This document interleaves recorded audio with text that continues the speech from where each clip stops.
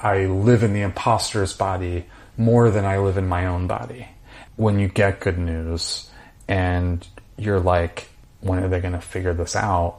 You start to do all that talk to yourself. And that's when you get pulled into the sort of imposter syndrome, instead of really saying, I got this because I am who I am. I deserve this. I worked hard for it. And I am just who I am. I'm in the right place at the right time. There are so many reasons I don't have to feel like I don't deserve this.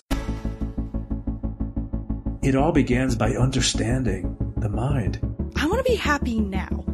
I don't care about the future. I want to be happy right now. You are not alone. You are never, ever, ever alone in this. It's helped my voice grow and given me freedom to be creative on my own. I'm Christina Barcy. Welcome to Be Bold, Begin, a podcast dedicated to you, the creative, the healer, and the innovator. The topics and conversations we have here are designed to help you discover what might be getting in your way and offer you tools, techniques, and guidance to move through them. I live in the imposter's body more than I live in my own body. I don't have to feel like I don't deserve this. This is where creativity and healing intersect. If you decide to be bold and begin, you have the opportunity to feel humbled and empowered. I totally believe that. I'm a certified Kaizen Muse creativity coach, a certified Reiki energy healer, and an entrepreneur, artist, and presenter. I will share with you my experiences, my proven tools and techniques that helped me and my clients and loved ones shift and expand in the areas they most desired. This is a gentle and open space where you will hear how others are being bold to encourage you to begin your own journey or expand the one you're on. This is Be Bold Begin. Hi there, this is Barcy, your host, and this collection of episodes that I'm resharing with you is part of the Intuitive Creators series, in which I am wanting to highlight tools and mindset that will help you get to your next version of your desired self, as well as some obstacles that you may experience. So like in this episode, which features my good friend and TV writer Greg Locklear on the subject of imposter syndrome. So this topic is interesting because it's a good example of the ongoingness of a growth journey, meaning imposter syndrome honestly can really happen at any time of the journey, and it can happen often or once in a while or at different stages. But I think it especially happens during times where we are stretching ourselves or challenging ourselves to step into that new version of where we're trying to get to or what we're trying to achieve or something that we want to add to who we are, how we show up.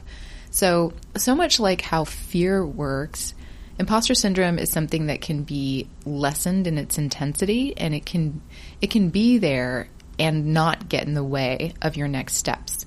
It cannot get in the way of your ability to show up. You're going to show up anyway. That is actually the goal. We are not trying to get rid of imposter syndrome, but instead we want to find and apply tools to continuously work with it. So here's my conversation with Greg Locklear on imposter syndrome. So I'm here with Greg Locklear, and we are in Silver Lake. We're on location, which doesn't happen anymore because of COVID. We all know that. But he's a very, very good friend of mine, and we're going to tell you all about that. And we're actually sitting in his brand new, would you call it an apartment? This is a house. You're it's in a actually, house. Yeah, it's a house. It's gorgeous. It's Spanish style, I'd say. 1920s. 1920s Spanish influence, Hollywood. Yes. We're in his bed. It's got a lot of good energy. So much My good bed energy. and the house. Yes. And you've only been here for 48 hours, correct? 48 hours, correct. Which is, I feel so honored. You are my first friend to be in this house. I love that. Thank you for that. This moment has been amazing so far, and you guys are going to love this conversation. Greg and I met at my last day job, which was also, well, it wasn't your last day job, but it was the last type of day job you had, which was hospitality / restaurateuring, whatever we want to call that, yes. Serving. You also managed at a couple of restaurants after that, one of which I also worked at once, not at the same time, but we did grace some other grounds together separately in a weird way. So I will leave that restaurant nameless because That's a whole can of worms that we could get into for too long. But it was a place that kind of motivates you in a way that other places might not, because of the level of strain, stress, and physically, emotionally. Yeah. It's just something that everyone that works there that I've known, and it takes it on in a way that feels like you have to bring a different character to work, Yes. just as armor in order to get through it. Yes. And many people did that. And I remember you left before I did, and I remember the moments of you desperately needing to get out. It becomes this desperate thing for many of us. I cried on the way to work every day for the last, probably 6 months. That's not a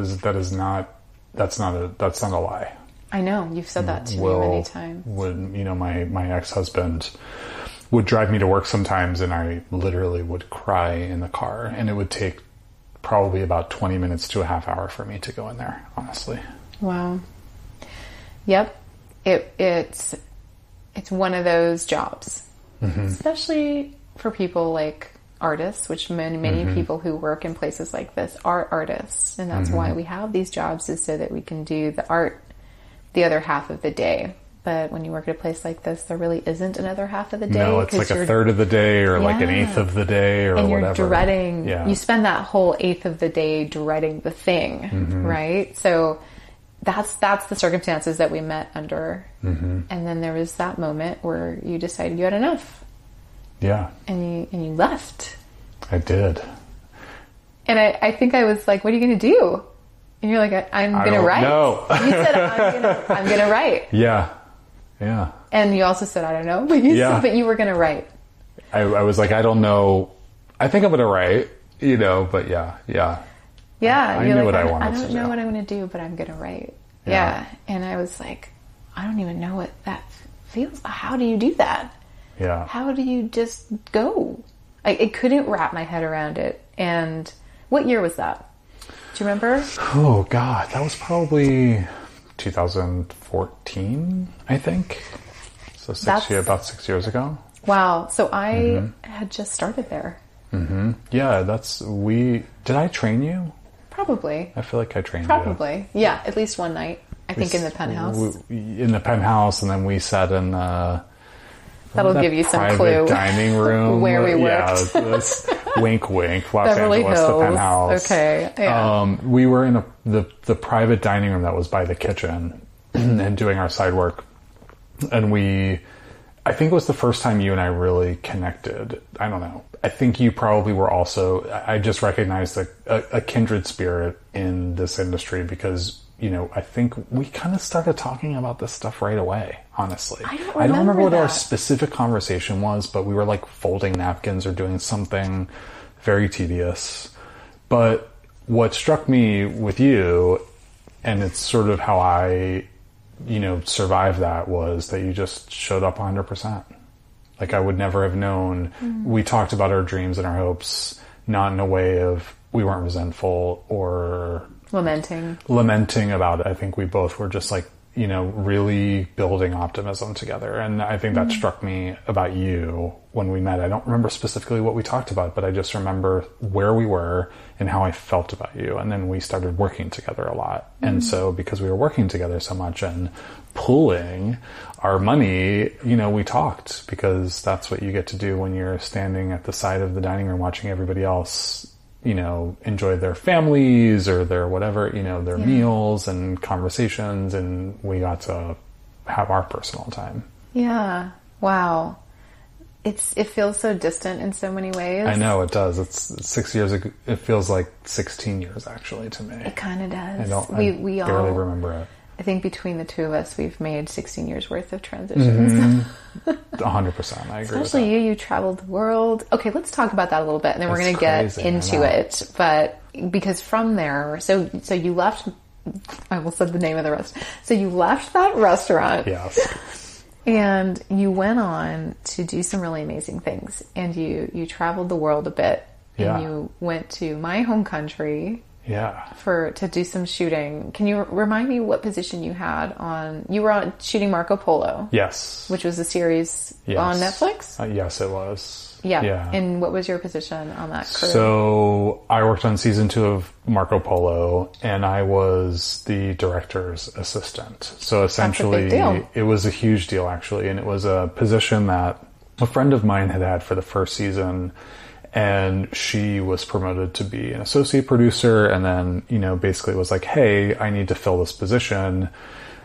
Do you want to do this? And at the time, again, I was hired to write a pilot, so I was writing a pilot for a producer. There are so many journeys that happen in between there, but when this happened, of course I was like, absolutely, because I love to travel, and I wanted to break into television. And you were married at the time. And I was married, yeah. So there were a lot of considerations, but the thing is, at the time, my ex-husband was very supportive of that for me. So, and it just, all of it made sense. It checked every box. It was an opportunity to work in television. It was taking the position of one of my best friends who had already built this great network of people on the show. She knew everybody knew her. So I was stepping into something that was already sort of golden for me. Warm waters. Yeah, warm waters, 100%. And, she gave me the deal on the directors. And so we had 4 directors.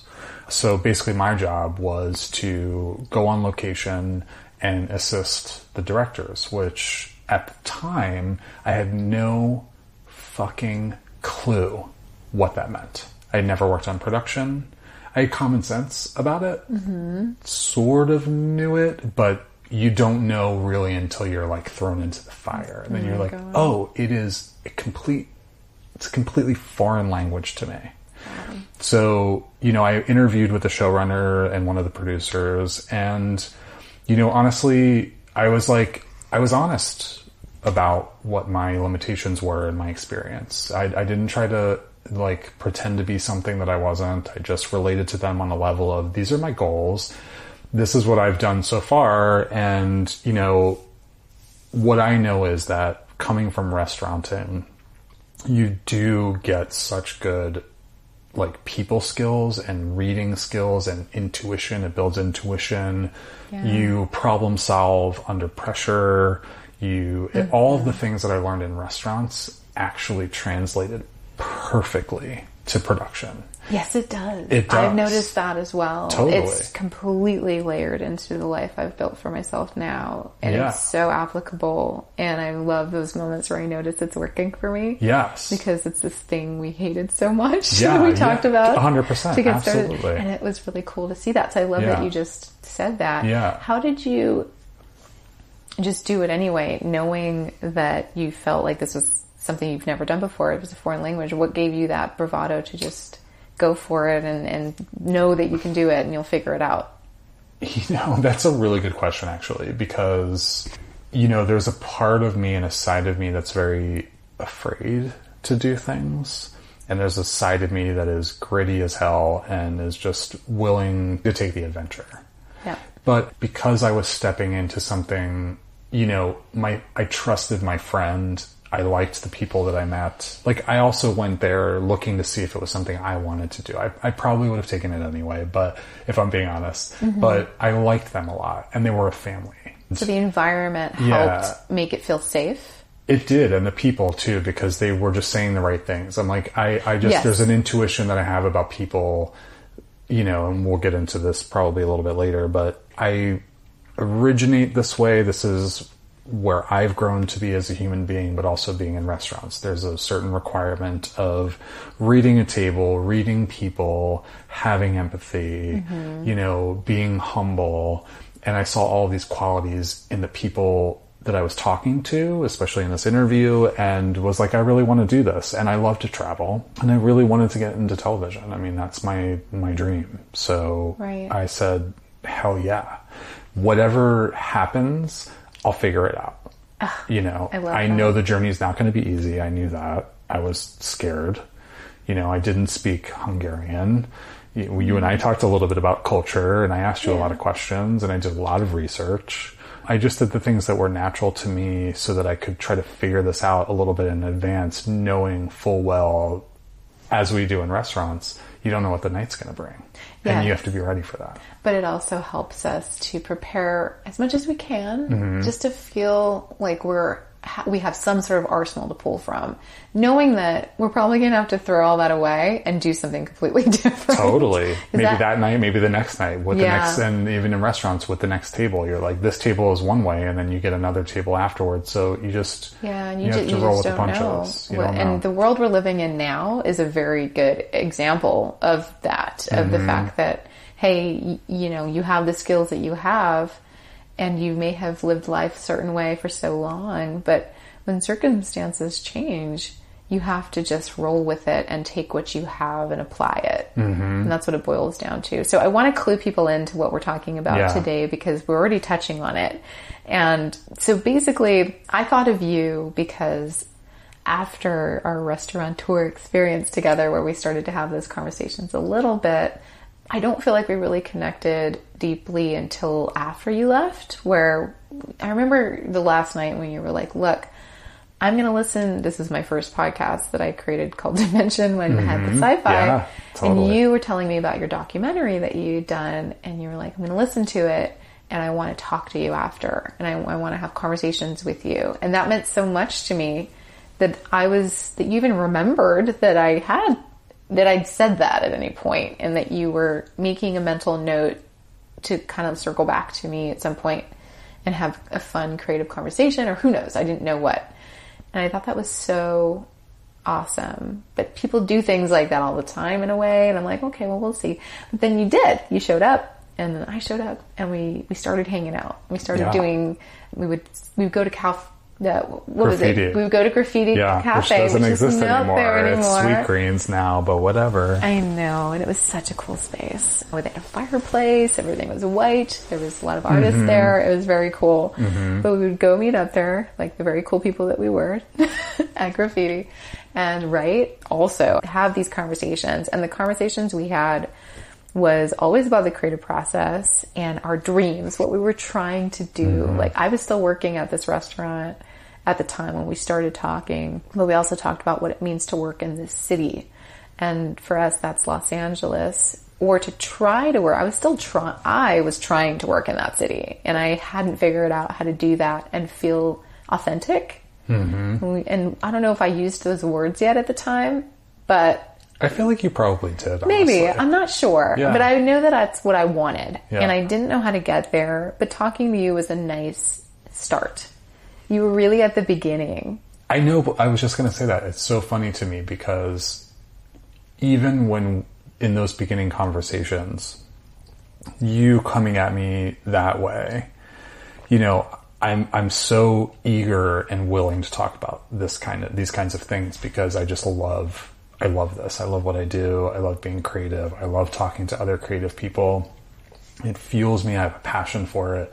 But I also am like, why the fuck are you coming to me about this? You know what I'm saying? I was like, I just started this. I don't know which end is up either yet. But I loved that because you were very transparent. Like you said, even walking on set in Hungary, like you were like, I hadn't thought about it this way until you mentioned it, but I loved that you were like, I struggle with these things. And what I'm talking about, I keep dancing around it, but we're talking about imposter syndrome today and comparison and what it feels like to try to do the thing we know we're supposed to be doing, but somehow we still feel like we don't belong or we don't deserve it, or there's people doing it better. Yes. And so not to take, I want you to finish your sentence. No, that's exactly it. Before we continue with this conversation, there's something I want to share with you. So I've been creating this podcast now for over 4 years.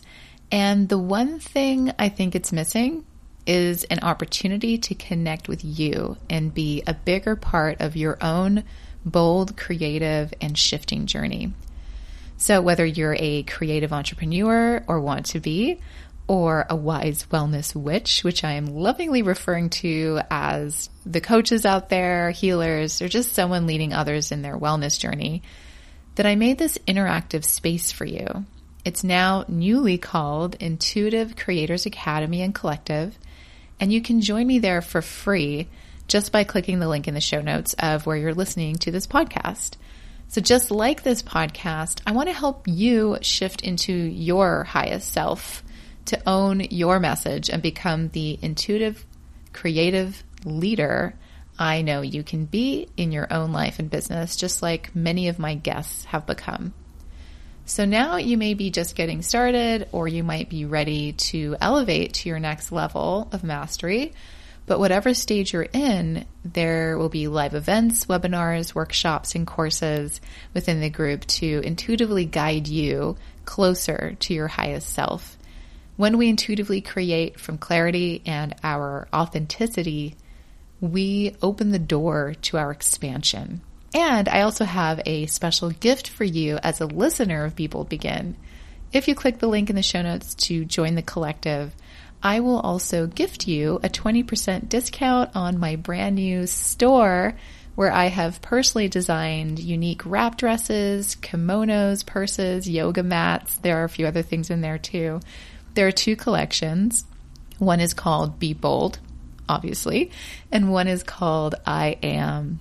So once you join, just DM me inside the Intuitive Creators Academy and Collective and say that you're a Be Bold Begin listener, and I will give you that 20% discount off one item of your choice from my store. So I cannot wait to meet you there, and I can't wait to join you on your journey.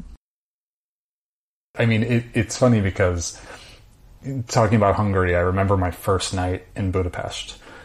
I went to my friend Allie's apartment. She was an associate producer. She was my friend who got bumped up, and she had a bunch of things on the table for me laid out, which was a schedule. I'd never seen a production schedule in my life, ever. And I look at it now and I'm like, whatever, I know what this is. I can read it backwards and forwards. I can make a production schedule now. But if any lay person were to look at a production schedule, it would look like, it would look like alien writing. Talk about overwhelm. Totally. And so when I arrive in Budapest that night, I get to the table and I'm like, what is this? And Allie, it's so funny because right when I arrived, she's like, oh, I'm so glad, just make yourself at home. And I remember her text, which was like, hey, so I left the production schedule on the table. You are not going to understand anything on it. Don't worry, you will. I'll explain it to you. You'll get it. Don't worry about it. And to our point about imposter syndrome, it was the moment where I'm like, why am I here? Who hired me to do this job? Why am I here? I have no idea how to do this job. I don't know how to do this job. I don't know anything about production, really. I thought I did. Turns out, I don't know a goddamn thing. That's so scary. It was scary. It was really scary on my first night. And it's not like taking a job in Los Angeles necessarily. We're shooting on location. This is a $100 million Netflix show with horses and costumes and period, and whether or not you liked Marco Polo, we had a big fan base, but whether or not you liked Marco Polo. I watched it. I loved it. And I ended up loving working on that season, and I have so many amazing memories and I learned so much, but at that moment I felt so overwhelmed and I felt like I didn't understand anything. And being in Budapest, everything being in Hungarian, and sure, people speak English, whatever, but it was just a sort of an assault, and I really didn't feel like I had earned where I was in that moment. Do you remember you talking to me about that, about the need to earn it? And yes. I relate to that because I have realized that I quantify my worth with how much work I do, which is probably why I'm a little bit of a workaholic, because I'm trying to prove to myself there's no one else watching. Totally. I'm the most solo person in the universe in terms of work. Like, I'm just alone at home, like, doing my thing. But I'm now transitioning because I just hired an assistant, woohoo, and now there's someone witnessing. I have more witnesses now, not just her. She's fucking amazing. But there's other people witnessing my life, and I realized that no one was witnessing my life for a long time, but I was also just doing it for me. And that's a strange thing to do, to prove to myself my own worth through overworking, through trying to find value that way. Yes. And feeling like you know, it bleeds into the what am I doing, and who's going to see it, and do I belong here, and how do I prove that I belong here, and there's other people doing it better, and I'm when will they find out that I don't belong here? Yeah, That's when will they figure it out? always When will they lingering figure it over my out head. that I'm a fucking hoax? Yeah, like when will they figure it out? And who's it going to be? What's going to happen then? Like, And you spend time waiting for that, actually. yeah, I mean, it's that anxiety, right? Of like, when are they going to figure it out? I don't necessarily feel like that echo has left my life at all. I don't know that it ever will, honestly, but it's a different thing now for me than it was then, honestly. I mean, at that time I was just so excited too, on top of it, but eventually production's hard. Production is long hours. It's a lot of opinions, a lot of egos, and you really have to read people, like, to a T. So again, getting back to the restaurant background, I was like, I had a leg up in that regard, but still I wanted to prove myself and I wanted to feel a certain way, but then I also wanted to, you know, keep my cover, because I was just like, you're paying me this money and you're paying for my food and my apartment, and you paid for my plane ticket, and you're about to fly me to Malaysia to shoot the second half of the season and put me up there and do the whole thing. And I just, you know, you feel like a year ago I was struggling. A year ago I was waiting tables. A year ago I was wearing, you know, a white jacket and a black bow tie and waiting on celebrities and, you know, witnessing that life that I coveted as well. So were you afraid to let them know that that was your life before, or No. What I found was that almost every creative person has that story. There are a few that don't. This is a generalization, but so we're in many Los Angeles. people in this city Yeah. and in this industry have that story. Everybody understands what it's like to have a survival job. yeah, And to pay the bills and to get put down because you want to pursue something that's creative and artistic, and you're not a lawyer, you're not a doctor, you're not, you know, all the things that, and you know, I was sometimes told. those things are the jobs that the people have that want to be creative, you know? Totally. And, you know, for us... And that's scary for them. Yes, too, and still leaving that I only bring security. that up because the restaurant world is a very LA thing for the people that work there are being creative. That's not necessarily everywhere. Yes. And not everyone who's listening is from Los Angeles. The majority are, but not everyone. Right. There's a lot of people from other states and some people in other countries, but the reality is they could be doing whatever the day job is, whatever their parents wanted them to go to school for. Yeah. Or whatever they were good at, because we all are good at many things. Yeah. And then you go the safe route, right? So how do you break out of that? That's a whole nother podcast. Yeah. But okay, so I love this conversation, but we're going to get back to that. But I want to ask you how you identify. As far as... You can interpret that however you would like. That's such a... How do I identify? I am It's so interesting because I would say I'm queer, firstly. I'm cisgender male, queer, gay. You know, it's such a fluid question, but I would say primarily I identify that way. Do you identify as an artist? I identify as an artist, as a creative, as a writer. Yeah. Okay. As a writer. Yeah. Yeah. That's how I know you as well. Primarily, but I think it trickles into other things for sure, and I have other fancies and things like that I don't like to discount necessarily, but primarily I would say, you know, I've wanted to be a TV writer for my entire life. Okay. It's the thing. It's the thing. So tell me about that. Tell me about when that dream started for you and what it was like growing up for you. And I also want to know when you knew those identifiers. When did that happen for you? Did you always feel like you were queer? I don't know if that word existed when we were little yet. In the context it does now. Yeah, it was probably a little more radical and sort of leftist at the time. I think in my opinion, it's a safer term now that sort of speaks to, I would have said I was gay 5 years ago, but I think my sexuality, and which informs my creativity, is more nuanced than that.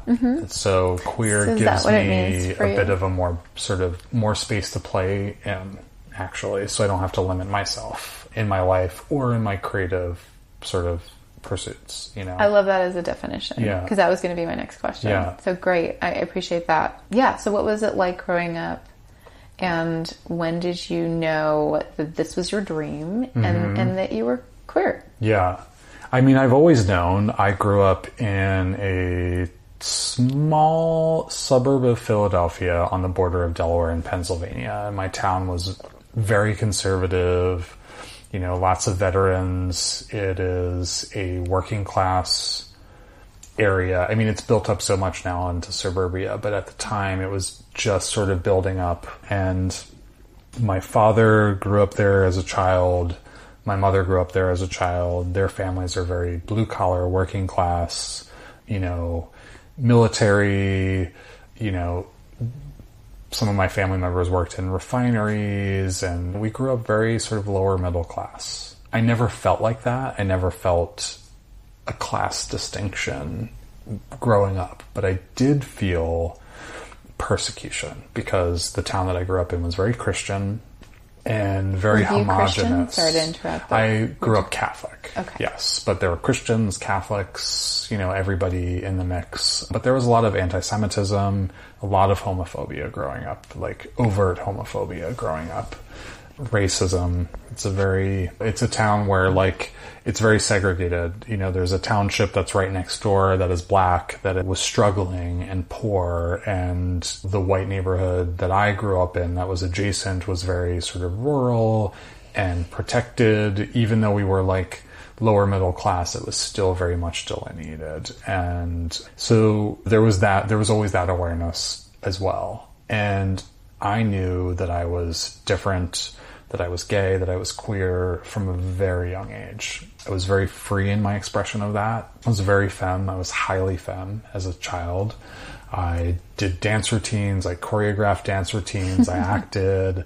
I wrote poetry. I mean, and these are things that I'm assigning. Sounds like you were just really creative. I was. I'm assigning gender to it to prove a point, which is that's how I was regarded. The misogyny, it's actually misogyny in my mind looking back. I don't gender those things now, obviously, but at the time it felt very gendered to me, and I knew at a very young age that I shouldn't be doing those things because I'm a boy. Wow. So, and boys don't act that way. Boys play sports, and it's a very classic story, but that was my childhood. My dad was very much cisgender, white, even though he's not really white. My father's father is Native American, and our tribe, which is Lumbee, is a mixture of white, Euro, black, and Native American blood. So it's a really interesting story, the story of our family. But I did not know that. Yeah. Explains your lovely bone structure. Yeah. So, there were a lot of complications with that, as far as my relationship with my father. My father really defined manhood to me. He was very sort of classic jock, cisgender, white passing male. And he had me when he was very young. My parents were 20 when they had me. So they were very much caught in their lives and indoctrinated by their parents. Specifically my father. My mother's side was different, but there was a lot of racial trauma there and a lot of homophobia. But I do think that from a very young age, to get back to our topic, is I knew that I had to be somebody different than who I was because I was getting judged for it. I was getting abused for it. I was getting called out sometimes about it. I was humiliated by my father, by friends of my father and my mother, family members. I mean, everybody. So really intimate relationships were calling you out. Yes. Who also loved me in the same breath. So again, you have... Which to them was probably their way of loving you in the moment. Yes. Not trying to protect me from going down a certain path. Right. So when you're a young queer kid in that situation, which is the story, you sort of bifurcate. So you just become two people. You become the person that you have to present, who is going to keep you safe and, not raise any questions or conversations. And then you're who you are, which is, as you get older, you learn to secret away. Wow. Until you get into high school and you're a teenager, and then you're like, fuck you, or whatever, or you test those boundaries, or you find your tribe who allows you to engage that way. So talk about impostering, right? Yeah. Really. That's where it starts, I think. Really I think a lot of people have this story. I think, a lot of people can find some kind of pivot where they had to split into two. I mean, I think that even my father, for example, had to do that growing up. I think he had to, in order to escape abuse that was happening in his family, without getting into the backstory, he had to become a different person to protect himself than who he was. And, we, as much as we come against each other and we have beef with each other, because we do right now, I think that's what he had to do to survive. And I understand that. So to the point of what you're trying to do here, I think that is something that follows you through life, and especially follows you into creative endeavors and career and avocation. To me, this is even more than a career, it's an avocation. I've suffered through so much to have this, to continue to have this, to continue to grow this, but that never goes away. That imposter never goes away. So what does that mean to you when you say it never goes away? It's something that you have to work alongside, or how does that play out for you? Meaning that, so first I want to just point out that I think the experience is different for everyone, but it is a normal experience. And like you said, it's probably very relatable. I think we all have our version of our story this way. And some people might not even be aware that this is what it is. And there were definitely moments where I didn't know there was a word for this. It's like, oh, that's what that is that I'm feeling. So whatever stage people are at, and I think it fabricates in whatever way it does. And, there are moments where it goes away because you're busy working through, just doing the thing, right? Sometimes you have to just put it aside and get through it. But when you say that it doesn't necessarily go away, what does that mean for you? I guess, God, it's interesting as it just touches on so much. But where I am right now, I'm in a place where I'm trying to make friends with my imposter a little bit, but I wasn't always there. I think it becomes a part of you because it happens in your most formative years. For me, it happened so young. I was probably like 3 or 4 when this really started happening, when I'm having conscious memories of literally splitting apart, right? Yeah. To survive, and hearing comments and all of that. So I think it becomes normal. And so, I live with it still every day, but I feel like now I've learned it's because I've done this kind of work. I've analyzed it. I've thought about it. I've meditated on it. I've talked about it with friends, with lovers, with my partner, with my family, even confronted some family members about it. So it's a part of it's always going to be a part of who I am. So it's super rooted in your whole person, not just as a creative person, but in everything, all of it. You've had to do this. Sort of coming to terms or using it to your advantage for a while, right? Sometimes, yeah, sometimes. And sometimes, it's like, I think, to our conversation earlier, when things start happening for you, when you get news, you got that job. It doesn't happen for me when I don't get the job, because the imposter part is the failure part in a weird way. It's the flawed, we know what that feels like. Part. I know what that feels like. Yeah. And so that I live in the imposter's body more than I live in my own body. And that's what I've learned to do to survive. So now in my life when things start to go well for me. For example, when you're living in COVID and you're still employed and you're like, why am I okay? Why am I okay? And these other people aren't okay. And you feel really bad about that. That's one thing. But, taking that away for now, when you get good news and you're like, when are they going to figure this out? You start to do all that talk to yourself. And that's when you get pulled into the sort of imposter syndrome, instead of really saying, I got this because I am who I am. I deserve this. I worked hard for it. And I am just who I am. I'm in the right place at the right time. There are so many reasons I don't have to feel like I don't deserve this. And that's when it really comes up for me, is that's when my imposter sort of takes over, basically saying that to me. You don't really deserve this. You didn't really work that hard for this. Or you're going to fail at this. Or do you think that happens, or that pops up more, well, you can answer this, but when you start to succeed, you mentioned that. Yes, it's when you start to succeed. I think so. But as success becomes easier, does it feel like that is when the imposter comes in more? Is it because it's... I'm not there yet. I mean, everything,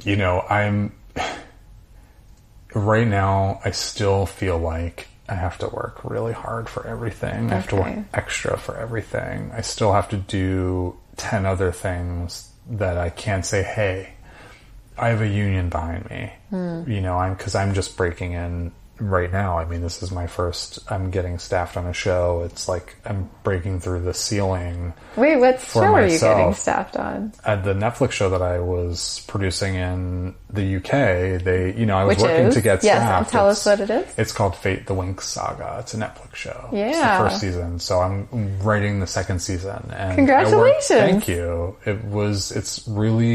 I'm really proud and really happy. You should be. I worked really hard for it, but I worked really hard for it. I mean, I blood, sweat, and tears. I had a rash for 3 months in the UK because I was so stressed out, because I was doing so much, because I was working 15-hour days in the rain. I mean, I'm willing to put in the work, but the funny thing is that when you finally do step into that, which is to your point, when it becomes easier, meaning you don't have to stand in the rain for 15 hours. You don't have to run someone's coffee. You don't have to do all of those things. It's still there. It still is there a little bit.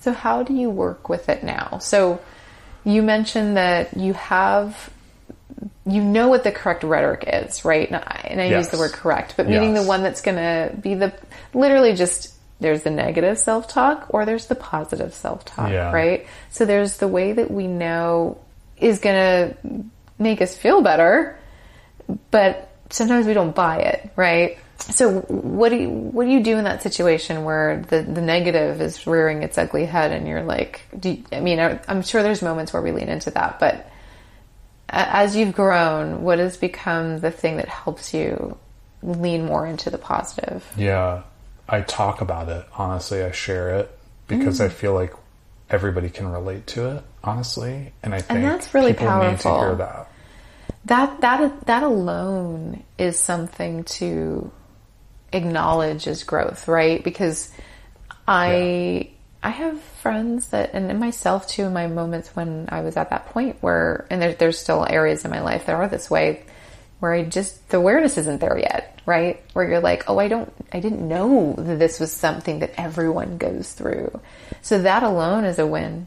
And then it's what can if I trust that, like trusting that is true, is like step one. Yeah. I think absolutely. And I think also at the foundation, you really have to sort of stay rooted in your humility too. And that's the thing, because I think I meet a lot of people, especially in Los Angeles, as we know, people that are posturing, people that are acting like they have all their shit together. And you're like, you don't really have your shit together, and that's okay. It's okay that you don't have your shit together. It's okay that you don't believe you deserve this. It's okay. Well, they're suffering from the same thing. Exactly, right? Yeah. And they're just they don't know how to cope. They don't know how to cope. And I if I meet those people, if I like them, generally I like everybody, so it's good for everybody. But I try to talk in a way that's like, hey, You don't have to fake it with me. You don't have to do that, because the real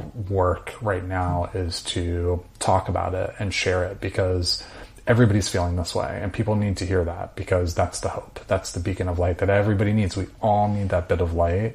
And yeah, we're not alone. We're not alone. And I think that's the biggest thing that destroys the imposter a bit, because then you're just in company. You're in company with other human beings, and it's not a creation of something that's external to you. It is actually a living human being who's saying, babe, or dude, or mama, or whatever. Like, I get it.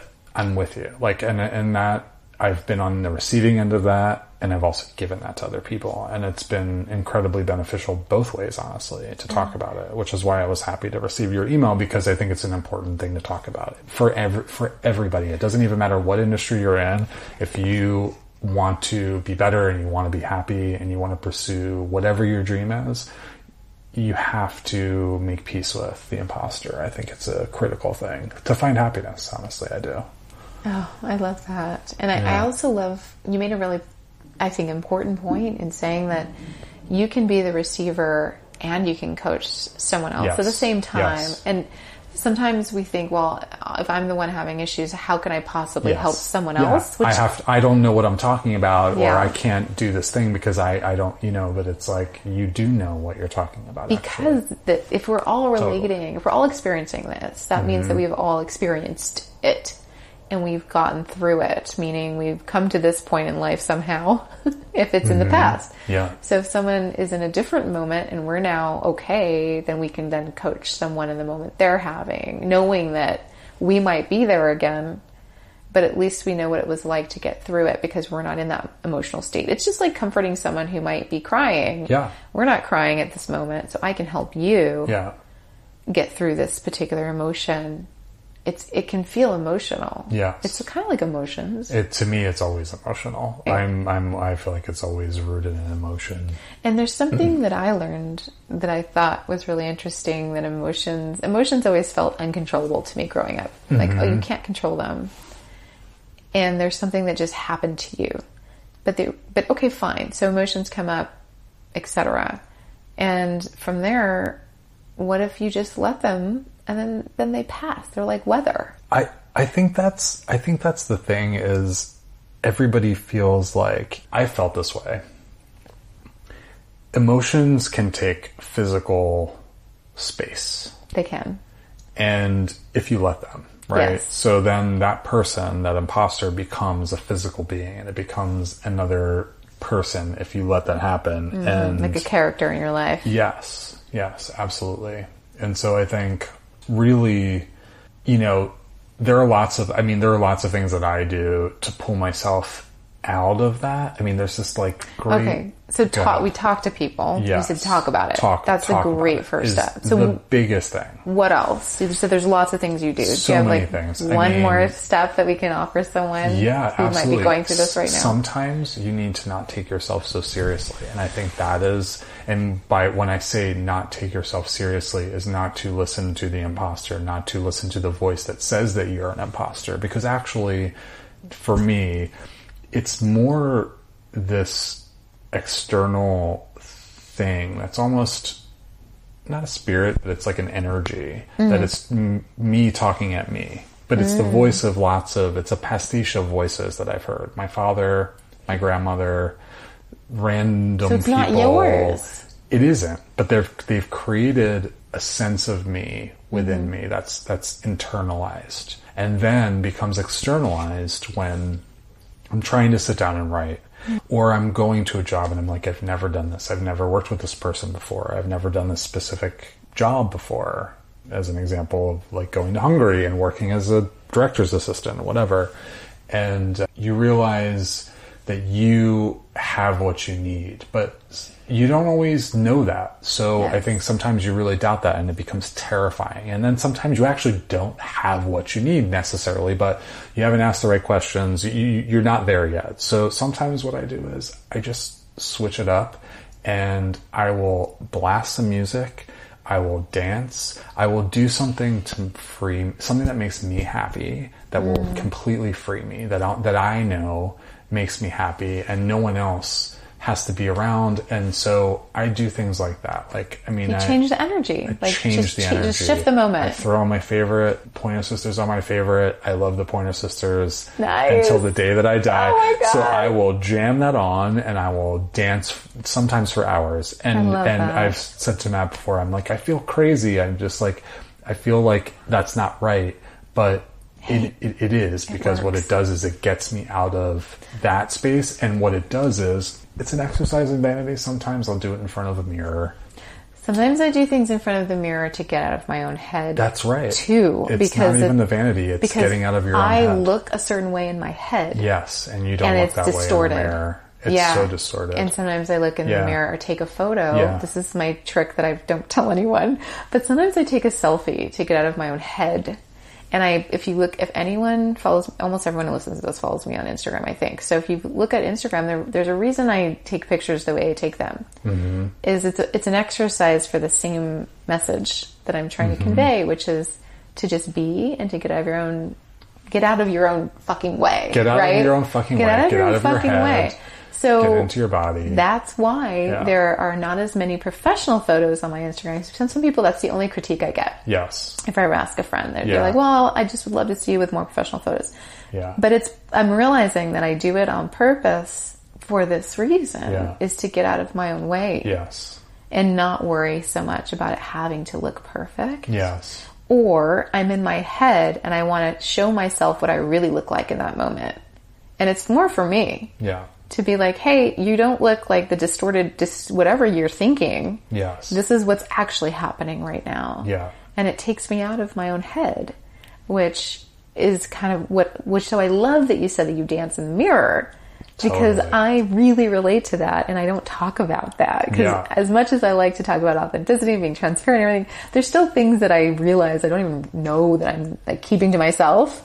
And this is one of those things. Well, because I mean, part of it is the idea is you dance like nobody's watching, so you're doing that anyway. And I think the good thing about this is that we can talk about that because we can share it with people. And I know that sometimes I've questioned it, I still do it, but knowing that other people are feeling the same way and can be expressive, and that it's permissible for you to find another way. Because I also honestly, that imposter drives me into negative behavior sometimes, and that's also okay. But I think, like you were saying, how does it show up? I mean, it shows up every day.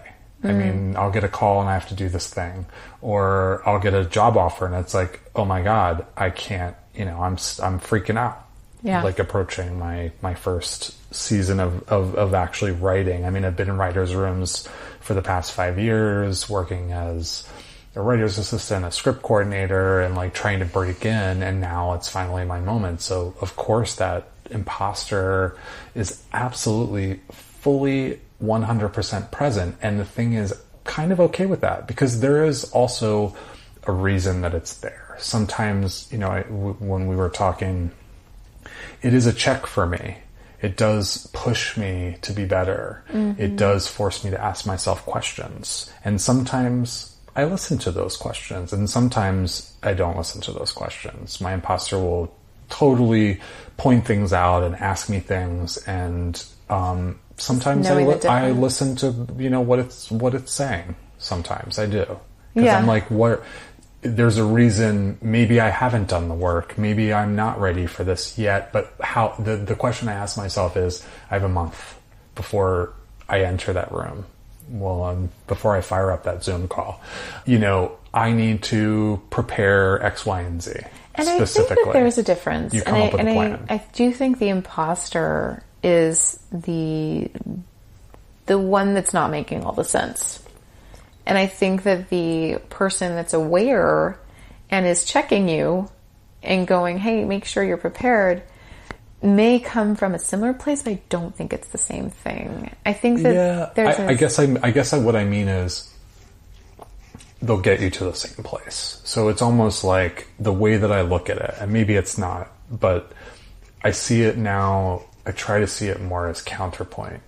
I like that. You know what I mean? I try to look at it that way instead of saying... Leveraging it's not specifically my grandmother's voice. It's not specifically my father's voice. It doesn't have that It doesn't have that specificity anymore. Like I said, it's a pastiche of things. So it's this amorphous thing, but it does, I like that it's outside of me, because then I can look at it and then I can pick it apart. And then I can say, yeah, I hear you. Okay, I try to translate it into something that's actionable. So it's useful now. It's useful, and I can use it as a tool, in fact, and it can motivate me instead of... And then over time, that voice has changed. I mean, that voice has fused into the, you know, you got this. Yeah. You know, it does... It is kind of weirdly the same thing, too. It grew out of that. I mean, you know, there are people that give up, and there are people that fail. And there are people that fail multiple times and get back on the horse and are wildly successful. There's just there's no one way into this thing. And that's the other thing, I think, the big realization that's helped me sort of deactivate the negative aspects and the shadow part of the imposter is that, realizing that. So... Thank you. Yeah. That's great. I like that. I think that's a really good point to make, and I hadn't thought of it that way, that this, just like everything, has a dark and a light. Yeah. I mean, maybe you're right. I guess it's because no, we don't. It's a room of different kinds of energy, and that energy, I think it evolves, and if you work with it, and you made that point again and again through our conversation, is that you've got to find ways to work with it. It's going to be there with you, very much like fear doesn't go away. Yeah, it's just part of our You have to make your peace with it a little bit. Yeah, you have to figure out how to work with it, yeah. and I love that. So you don't have to accept what it says specifically. You don't have to say, oh yeah, you're right, I'm not going to get that thing or whatever, even though, you know, that might be playing in the back of your mind. But sometimes it has things to say, and I'm open to it. I listen to it, and I think that takes evolving with it, though. Yes, it does. Yeah, for sure. I just want to make that point. 100%. It's a process, and it is about being open and talking to people about it. If you need help, it's about getting help. I mean, I've been in therapy over lots of things, and therapy helps a lot. And honestly, just kind of continuing to show up to do the work that I love to do. You've got to keep showing up. Quiets that voice too and shuts it down, honestly. I love that. Yeah, you've got to just keep doing it. Yeah. You're right. Action helps. And dancing is an action. Yeah, exactly. Getting in your helps. body. It really does. Yeah. So, where can people find you? Yeah, I'm on social media. I'm pretty active. I'm on Instagram mostly. Okay, what's your handle? It's Greg Locklear on Instagram. at Greg Locklear. You know, I think for right now, you can look for my name in various shows, and we'll find you. And I'm embedded because right now I'm not quite there yet, and I don't know if it's because of my imposter, but you know what I mean. I think, you know, for me, the joy and so much of it is just like actually just doing the work and having the experience of doing the work. I relate to that. And this is a simple question. Yeah. This is just where someone can, you know, check in with you and say, hey. I mean, you can say hey to me on Instagram for sure. I'm going to fire up on Twitter at some point. I've just been getting into trouble with my politics lately. So, but yeah, Instagram's the best way, and I'm always down to talk to people. So if anybody wants to reach out and say, hey, I understand, I liked something that I heard. I mean, I'm cool to talk about it. So that's great. Thank you for this. This has been amazing, sitting in your brand new home in your bed drinking champagne. Yes, thank you for the champagne, by the way. Thank you for the cocktail we had before this. There will be another. You guys will understand why this conversation was a little tangential, but if you know me, that's how it goes. So thank you so much. This has been amazing. Thank you. I love it. Thank you. Thank you for listening to People Begin. We hope that these episodes inspire and empower you to take your next steps in your own intuitive journey towards a life or business that feels clear, authentic, and aligned.